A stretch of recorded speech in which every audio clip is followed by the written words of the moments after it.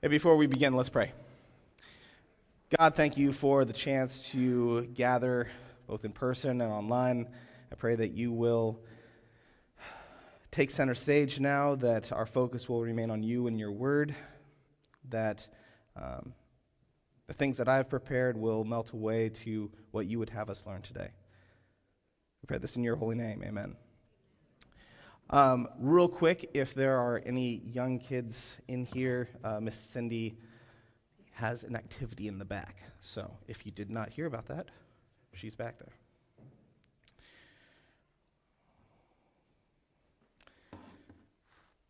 there. The boy was at a loss for words as his knees hit the cheap, low pile, very cheap carpet next to his bed. And in the silence, a tear ran down the right side of his face, and a soft yet unmistakably frustrated "why?" escaped through his clenched teeth. His hands were clasped just like he had been taught, and his head was bowed just as he had observed so many other people at church do throughout his life. And then the tears, they started to flow freely. And with a posture that half showed reverence and half unmistakable defiance, he lifted his eyes toward heaven and emotionally cried out, "Why?" It's been about 16 years since that moment, and it is still burned deep into my memory, because compared to that night, all the other memories I have of the first year out of high school are like shadows and sketches. I can remember the room, I can remember the color, I can remember the smell, I remember everything about that night. And I think beyond simply the emotion of the moment, I remember that night because it was one of the first times that I genuinely, without pretense, spoke with the God that I claimed to follow. But what came next out of my mouth said more about my attitude than it did about my Heavenly Father. And today, I have the honor of sharing God's Word with you. And we're going to take a look at what the Bible says about prayer. We're going to talk about how prayer reflects our attitude and our opinion of God. And along the way, I'm going to share a bit of my testimony. And my hope is that you will be receptive this morning to the Holy Spirit and be strengthened in your faith by having your understanding of prayer deepened and expanded. We're going to dive right in with a crash course on what the Bible has to say about prayer because it comes up a lot. Now, keep in mind, it says a whole lot more than these couple slides, but we don't have hours and hours and hours. So, 1 Thessalonians 5:17 says, "Pray without ceasing." Philippians 4:6 says, "Do not be anxious about anything, but in everything by prayer and supplication with thanksgiving, let your requests be made known to God." I know I'm going fast, but it's up there and it's also on the note sheet. So, Jeremiah 33:3 says, "Call to me, and I will answer you, and I will tell you great and hidden things that you have not known." 1 Timothy 2:1 says, "First of all, then, I urge that supplications, prayers, intercessions, and thanksgiving be made for all people." Colossians 4:2, "Continue steadfastly in prayer, being watchful in it with thanksgiving." Psalm 34:17, "When the righteous cry for help, the Lord hears and delivers them out of all their troubles." Jeremiah 29:12, "Then you will call upon me and come and pray to me, and I will hear you." Whew. That's just like scratching the surface. There's so much that Scripture has to say about prayer. So it sounds like we should consider prayer to be important, yes? This means yes. I'm just making sure, okay? But what is prayer? I want you to take a moment, close your eyes if you need to. I want you to answer that question for yourself based on nothing else other than where you are currently at in your walk with God. What is prayer? Because if you ask a random person on the street for a definition of prayer, you'll probably get a variation of a few typical responses. Prayer is They might say, when a person talks to whatever higher power they believe in. Or prayer is expressing thanks for your food. Prayer is stress relief. It helps you get things off your mind. It makes you feel better about yourself. Well, prayer is useless. Why would anyone expect an answer from God? Prayer is a way of figuring out your problems. It's recentering yourself. I take issue with all of those responses, all of those answers. Theologically, they're not correct. But at the same time, I feel guilty because I know that many of them describe how I have seen prayer at various points in my life. It's how I've treated prayer at various points in my life. I've treated prayer as personal therapy to help me through a hard time. I've casually told individuals that I will pray for them and then not done so because really I just wanted out of that conversation. Be like, oh, I'll pray for you. I've done that and I feel horrible about it. I've been flippant with thanking God for his blessings, rattled off the Lord's Prayer or that go-to dinner prayer that me and my siblings said every meal for years. God is great, God is good, let us thank him for our food. By his hands we all are fed, thank you, Lord, amen. We would have competitions to see how fast we could say it at the dinner table. I know this. What is prayer seems like such a simple question to answer, especially having read all that scripture, admittedly fast. All that scripture tells us that it's important. We know that it's important, but we Christians don't always act like it because we don't know it's important. You get what I'm saying? Our prayers reflect our attitudes. So let's ignore our personal biases for a few moments. We're going to make an effort to think about it in a more academic way. We're going to really attempt to answer what is prayer. So first, depending on who you ask, there are quite a few different categories that prayer can be classified into. We're going to keep it simple. We're going to lump them into 4 main categories: adoration, confession, thanksgiving, supplication, and an easy way to remember that is the acronym ACTS, like the book of the Bible, okay? I have no idea who originally came up with this, but it's clever, so we're going to use it. I just can't take, the credit for it. Adoration, let's break this down. Adoration, far more than just singing. It's the proclaiming of God's goodness and his holiness. Confession is admitting our sin guilt, admitting that we have screwed up to our loving and good Father. Thanksgiving, more than turkey, it is recognizing God for who he is and what he has done. A supplication is a fancy word for requests, because request starts with R and it wouldn't fit with acts. You needed the S in there. Supplication, it's our request to God to do something through his mighty powers. That God, please do this. Now, unfortunately, have I lost anybody yet? No? Oh, thank you. Unfortunately, most of us stick with the supplication or request category. God, give me the answers to this test that I forgot to study for because there was something else better going on last night. And God, get me out of this speeding ticket. I was only 10 over. Just get me out of this, please. God, be with this person who is ill. Now, there is nothing, absolutely nothing wrong with asking God to take care of our needs. As we just read Psalm 34:17 a few minutes ago, that confirms that. It says, when the righteous cry for help, the Lord hears and delivers them out of all their troubles. So please do not think that we shouldn't bring our requests to God. I am definitely not saying that, and if you say that I said that, you weren't listening. Okay? I'm just making sure. Okay? But what I'm saying is that when our prayers stick to only that category, we are preventing ourselves from truly grasping the beauty of what prayer is. If we only focus on the requests and forget the other categories, we miss out. The Acts categories, they give us 4 basic separations for what prayer is, but regardless of if you stick with those 4 or you go with many more, because some people do, the best single, all-encompassing definition, in my opinion, would be that prayer is a personal conversation with God. And that sounds simple.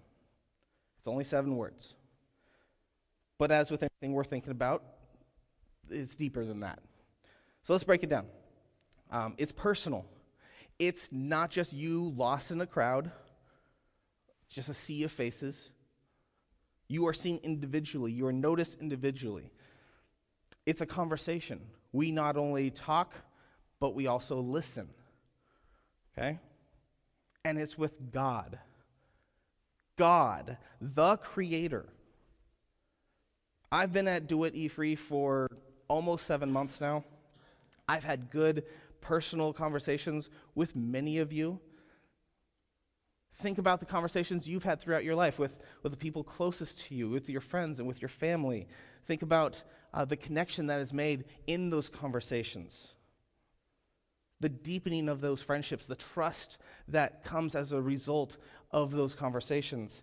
Prayer is having all of that, but with God, the Creator of all that exists. You name it, He made it. Prayer is having a personal conversation with Him. Okay? But have you ever wondered, keeping that in mind, if prayer is such a big thing, why God wants that connection with us at all? Sometimes when we are asked to pray in a group, like youth group, we act like we are being tasked with approaching some cruel king far away. Me?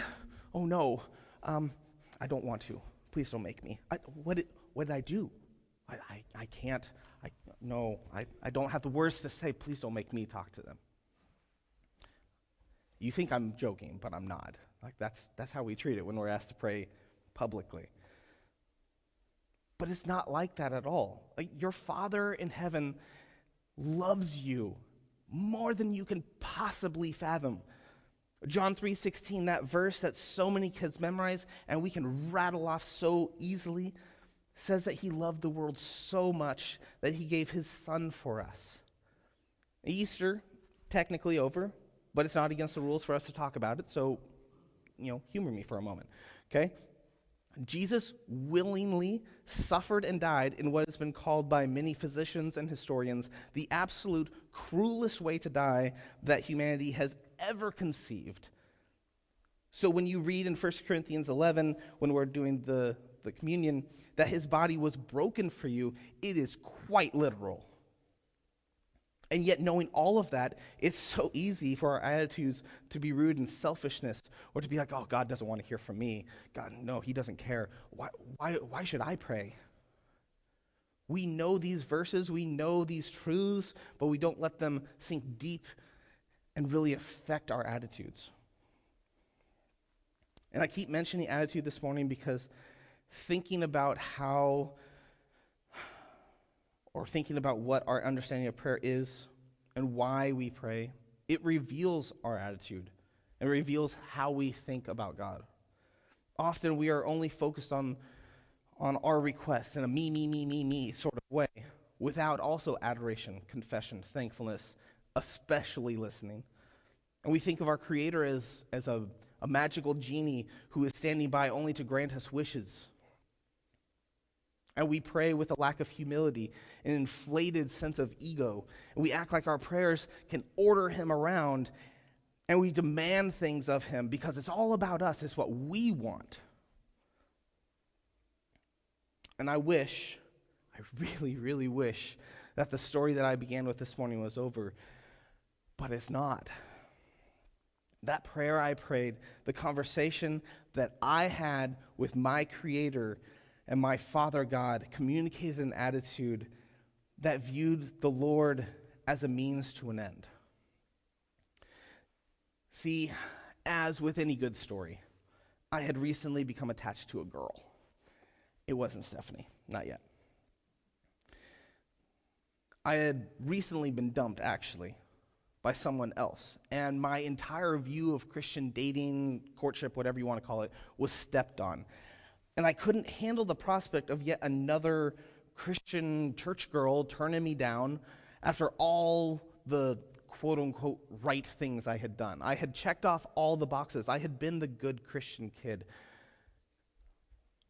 And now everything was crumbling.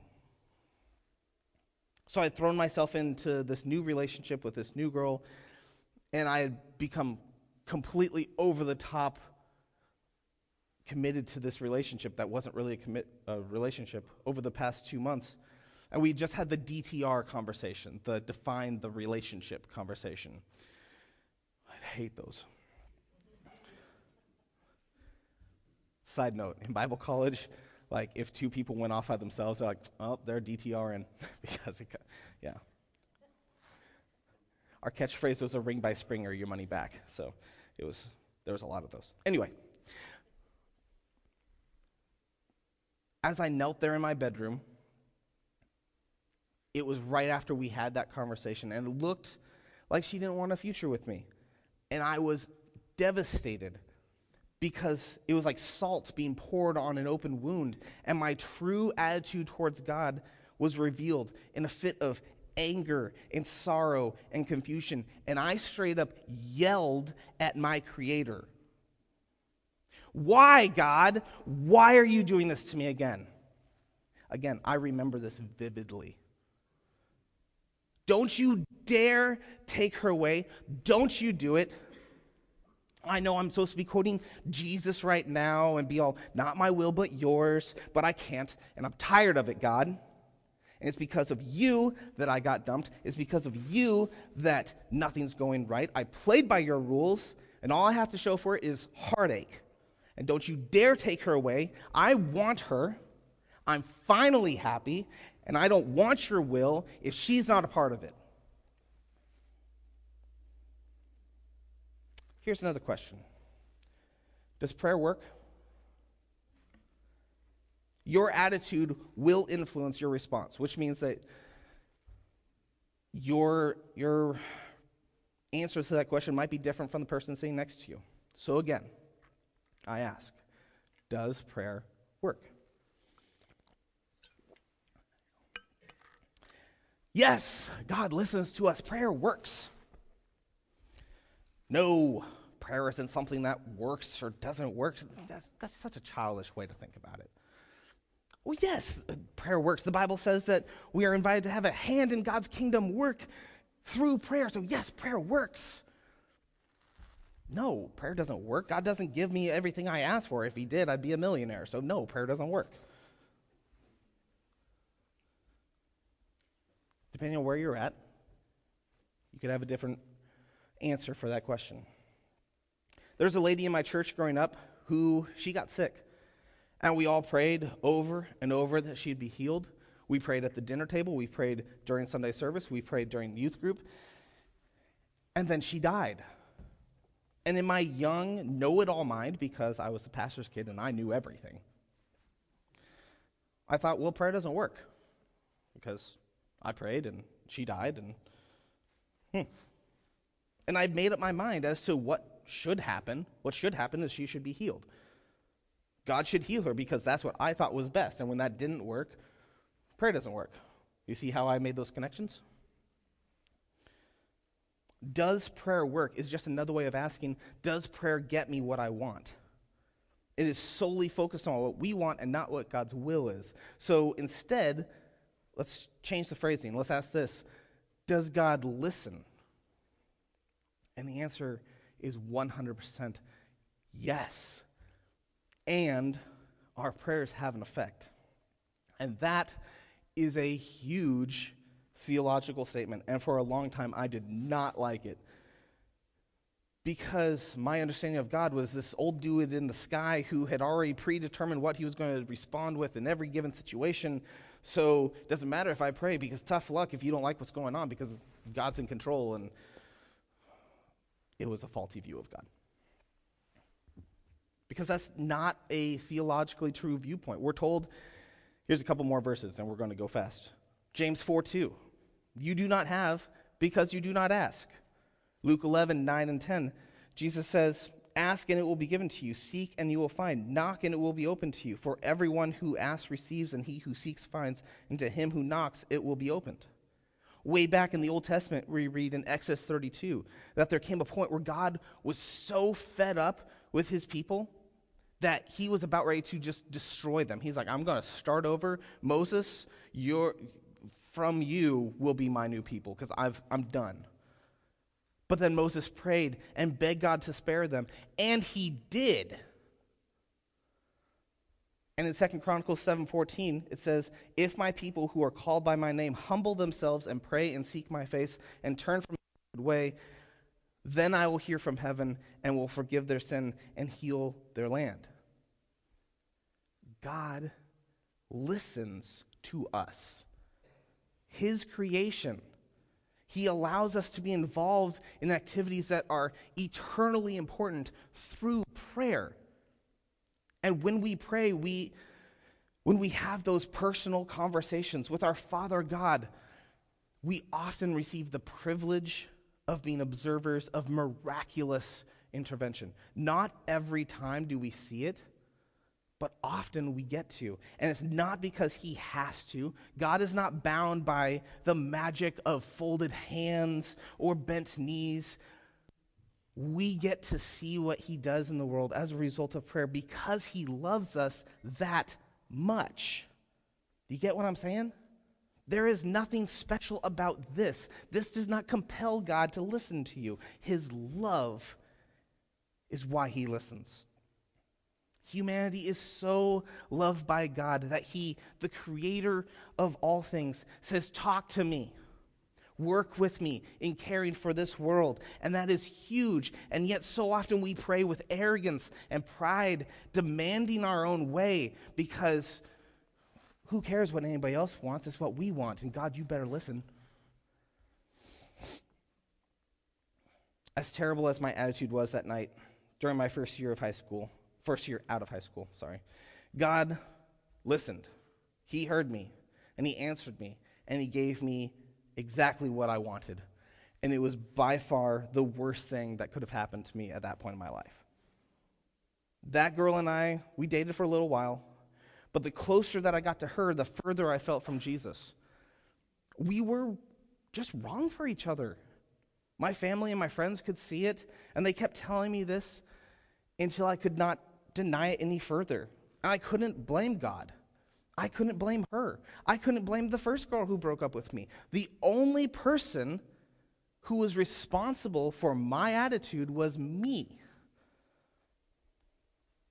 I was the only one responsible for the beginning of my downward spiral because I failed to understand that just because God desires communication with us does not give us the freedom or the right to behave like babies and toddlers. And I say toddlers because I have a 4-year-old. We don't get to act like that to God. I love my daughter. She's going to get ice cream after this. Maybe. After this is a different amount of time. You know what? Just shh. So I realized, I'm like, do I want her to have ice cream before nap time? No.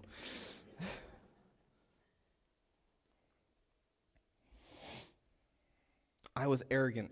I was selfish. My attitude was not grounded in humility. I believe now, that God let me have my way because I needed correcting, even if it required a great personal cost. It took me literal years to repair my spiritual and emotional health as a result of those few months. And I am so thankful that I had to go through it because he brought me out. He brought me through it. And because I would have drifted further through him without that experience, I know that God is so good that he was able to use my stupidity for something greater. So we've talked about what prayer is, why we should pray. We've seen from Scripture that there is value in prayer because God really does listen. So that leaves us with the question of how we should pray. And we aren't the first ones to ask that by any stretch. Jesus was asked by his disciples how to pray. What he taught them is found in Matthew 6. It's commonly called the Lord's Prayer. It's also found in Luke 11, but I have Matthew 6 here. It says, "Our Father in heaven, hallowed be your name. Your kingdom come, your will be done on earth as it is in heaven. Give us this day our daily bread. Forgive us our debts as we also have forgiven our debtors.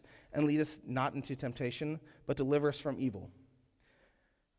What's interesting to me is that we often think of this example as a children's prayer. But think about who Jesus was speaking to. These were Jewish men, God's people. Most of them had grown up around the temple. They may have been simple fishermen, but they knew the basics about Yahweh since birth. This was not prayer 101. This was prayer 401, advanced prayer, to continue the academic analogy. Okay? This is not simple get-start prayer. This is beyond that. Jesus is teaching us in these passages to recognize God not only as our Father in heaven, but also one whose kingdom encompasses everything. Our Father in heaven, hallowed be your name. Your kingdom come, your will be done. His will is sovereign. Let his will be done. He provides what we need, forgives us our wrongs, guides us down the straight and narrow path. It is not just a children's prayer. It is suitable for all ages. Don't skip over it just because you're like, I'm past that point in my life. If you've never studied this section of Scripture, these 52 words in the English, I encourage you to do so because there is so much happening in this little prayer that Jesus teaches. So I've given you a bad example from my life. So let's see a good example from Scripture.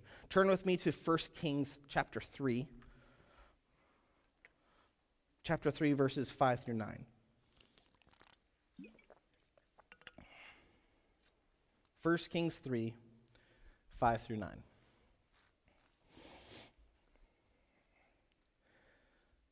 It says that Yahweh appeared to Solomon in a dream by night, and God said, "Ask what I shall give you." Can you imagine that? God, who we've established is a pretty big deal, shows up and says, "What do you want? Ask. It'll be yours." Because we'd expect pretty much anyone to ask for themselves because, we're selfish. Well, God, I want a Tesla, and I want a nicer house, and I want a 3-week all-expenses-paid vacation to somewhere tropical because it's been cold, and you know what, God, you better get a pencil and paper because I got a list. No, Solomon doesn't act like that. In verses 6 through 9, he says, "You have shown great and steadfast love to your servant David, my father, because he walked before you in faithfulness, in righteousness, and in uprightness of heart towards you. And you have kept for him this great and steadfast love, and given him a son to sit on his throne this day.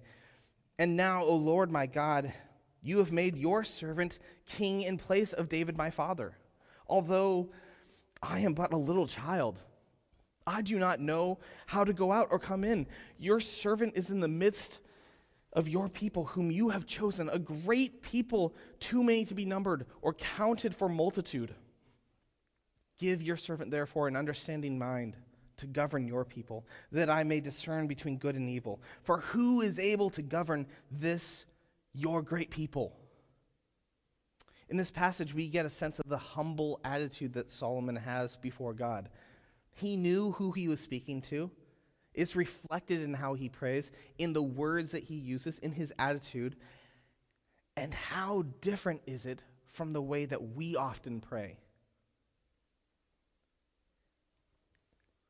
If your attitude towards God isn't rooted in humility, with an understanding that the all-knowing, all-powerful, all-present Yahweh God loves you individually, then all you're doing is treating him like an Amazon warehouse for your wish list. That's all you're doing. God is so much greater than just, I want this. Give me this. Thank you, goodbye. One of the main points that the Bible places on our attitude towards our Father in heaven is that we are to come before him with humility. Isaiah 66:2 says, I will bless those who have humble and contrite hearts. James 4:6, God says, God opposes the proud but gives grace to the humble. It's mentioned over and over. Humility is super important. So here's another example. Turn to Psalm 116. Psalm 116, verses 1 through 11. Those who were at our last young adult group, this is familiar to you. Psalm 116, verses 1 through 11. Says, I love the Lord because he hears my voice and my prayer for mercy. Because he bends down to listen, I will pray as long as I have breath. Death wrapped its ropes around me. The terrors of the grave overtook me. I saw only trouble and sorrow. Then I called on the name of the Lord. Lord, please save me. How kind the Lord is. How good he is. So merciful, this God of ours. The Lord protects those of childlike faith. I was facing death and he saved me. Let my soul be at rest again, for the Lord has been good to me. He has saved me from death, my eyes from tears, my feet from stumbling, and so I walk in the Lord's presence as I live here on earth. I believed in you, so I said, I am deeply troubled, Lord. In my anxiety, I cried out to you. That's humility. Praying with humility means that we recognize God for who he is, and that we are genuinely convinced of his wisdom, love, goodness, and power. It means that when we are faced with insurmountable odds, we can honestly say, I have no idea what's going on right now. I have no idea how I'm going to get through this or put one foot in front of the other, but I know that you, God, are powerful enough to overcome it. There are so many examples in Scripture of prayer. Think of Jesus in the garden. When he prayed, he's like, if it's possible, God, let this be taken from me, but not my will, but yours. So many examples of attitudes that properly place God above ourselves, and yet our prayers often don't.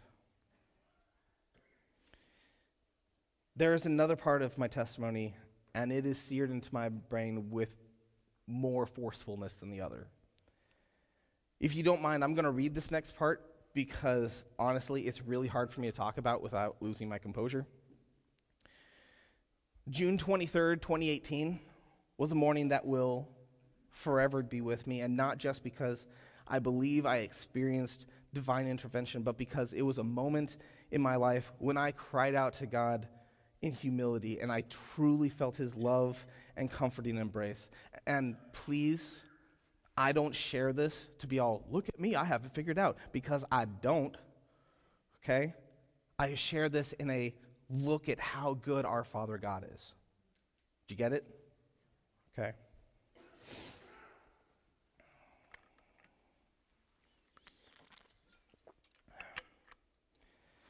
On that morning, I wrote,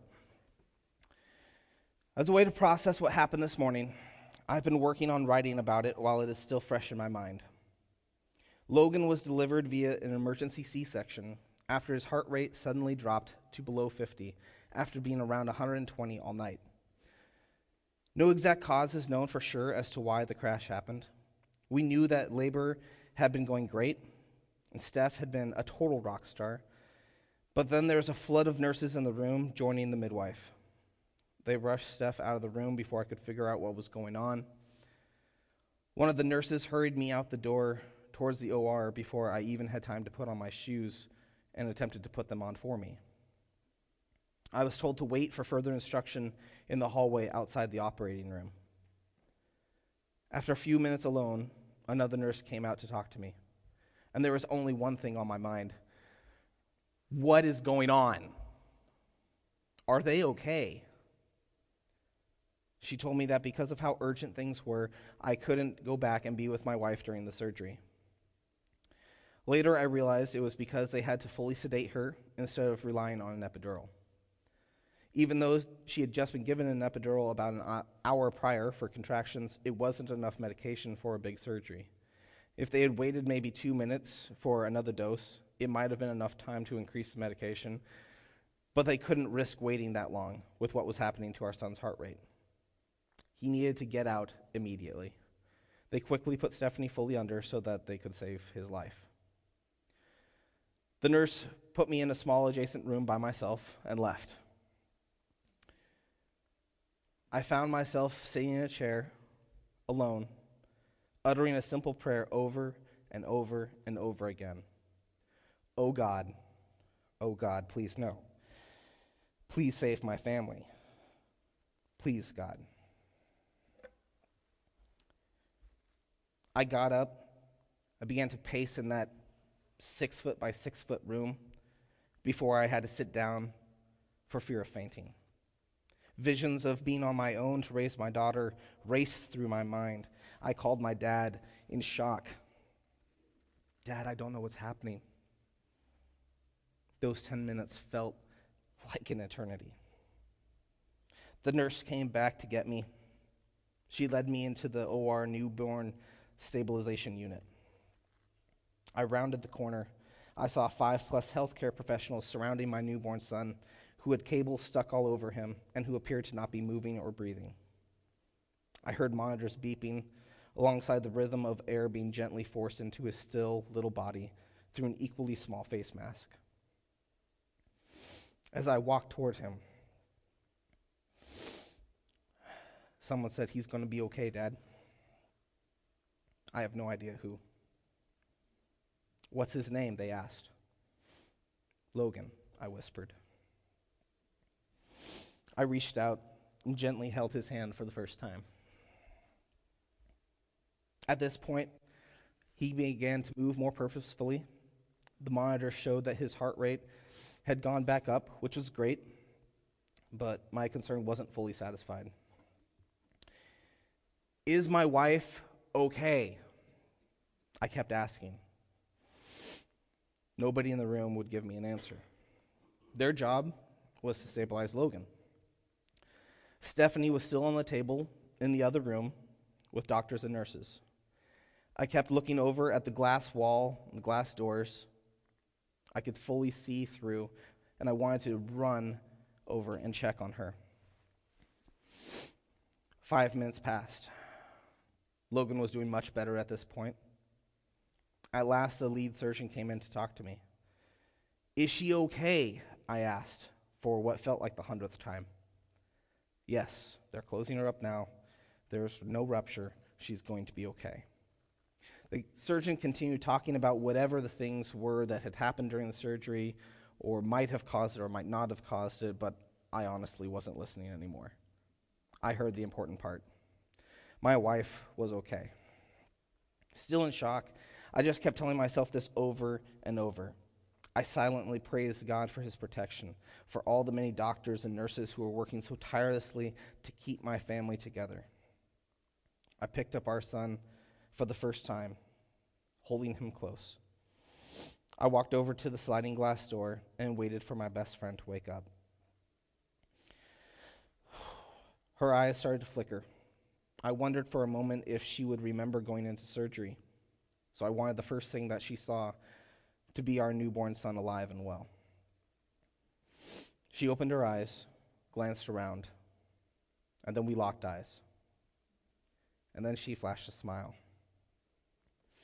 My wife then gave me a thumbs up, and then signed, "I love you." It was the single most relieving thing I've ever experienced in my life. A couple minutes later, we were reunited. I was able to place Logan into his mommy's arms. After texting family that everything was okay, I finally got to take a deep breath for what felt like the first time all morning. And with that, the wave I had been holding back broke over me. I burst into tears of relief. "I thought I lost you. I thought you were gone. I know, but I'm okay now." Thank you to all the professionals at Legacy Salmon Creek. Thank you for saving my son's life. Thank you for bringing my wife back to me. Thank you, God, for your unfailing love. Thank you for holding me together in the midst of chaos. Romans 8:26 says, likewise the Spirit helps us in our weakness. For we do not know what to pray for as we ought, but the Spirit himself intercedes for us with groanings too deep for words. I did not have the prayers to pray in that moment other than what I cried out from the deepest part of my soul. I wasn't eloquent. I'm sure I stammered and stuttered. I hadn't prepared poetry that echoed King David in the Psalms, but I needed help. I called. He answered, and he came to my rescue.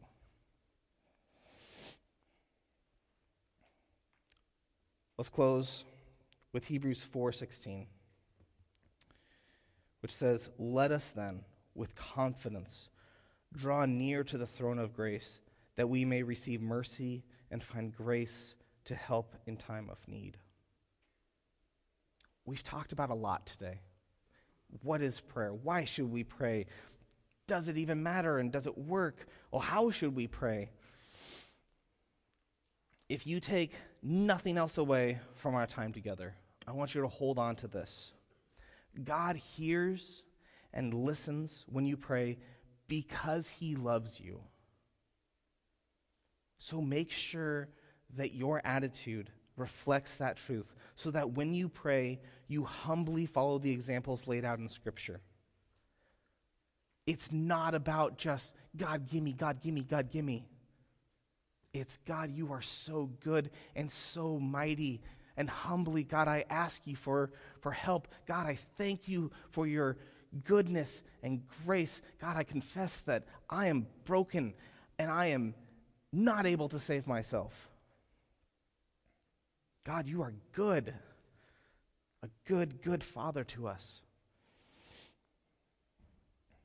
The God we serve reigns in power, not as some far-off deity that is uninterested in our lives, not as some genie who grants wishes as long as we posture ourselves in just the right way or on just the right days, but as our Father in heaven who loves and desires to hear from us. That is who we talk to. That is who we have personal conversations with. And if you don't realize that, you're missing out. Let's pray.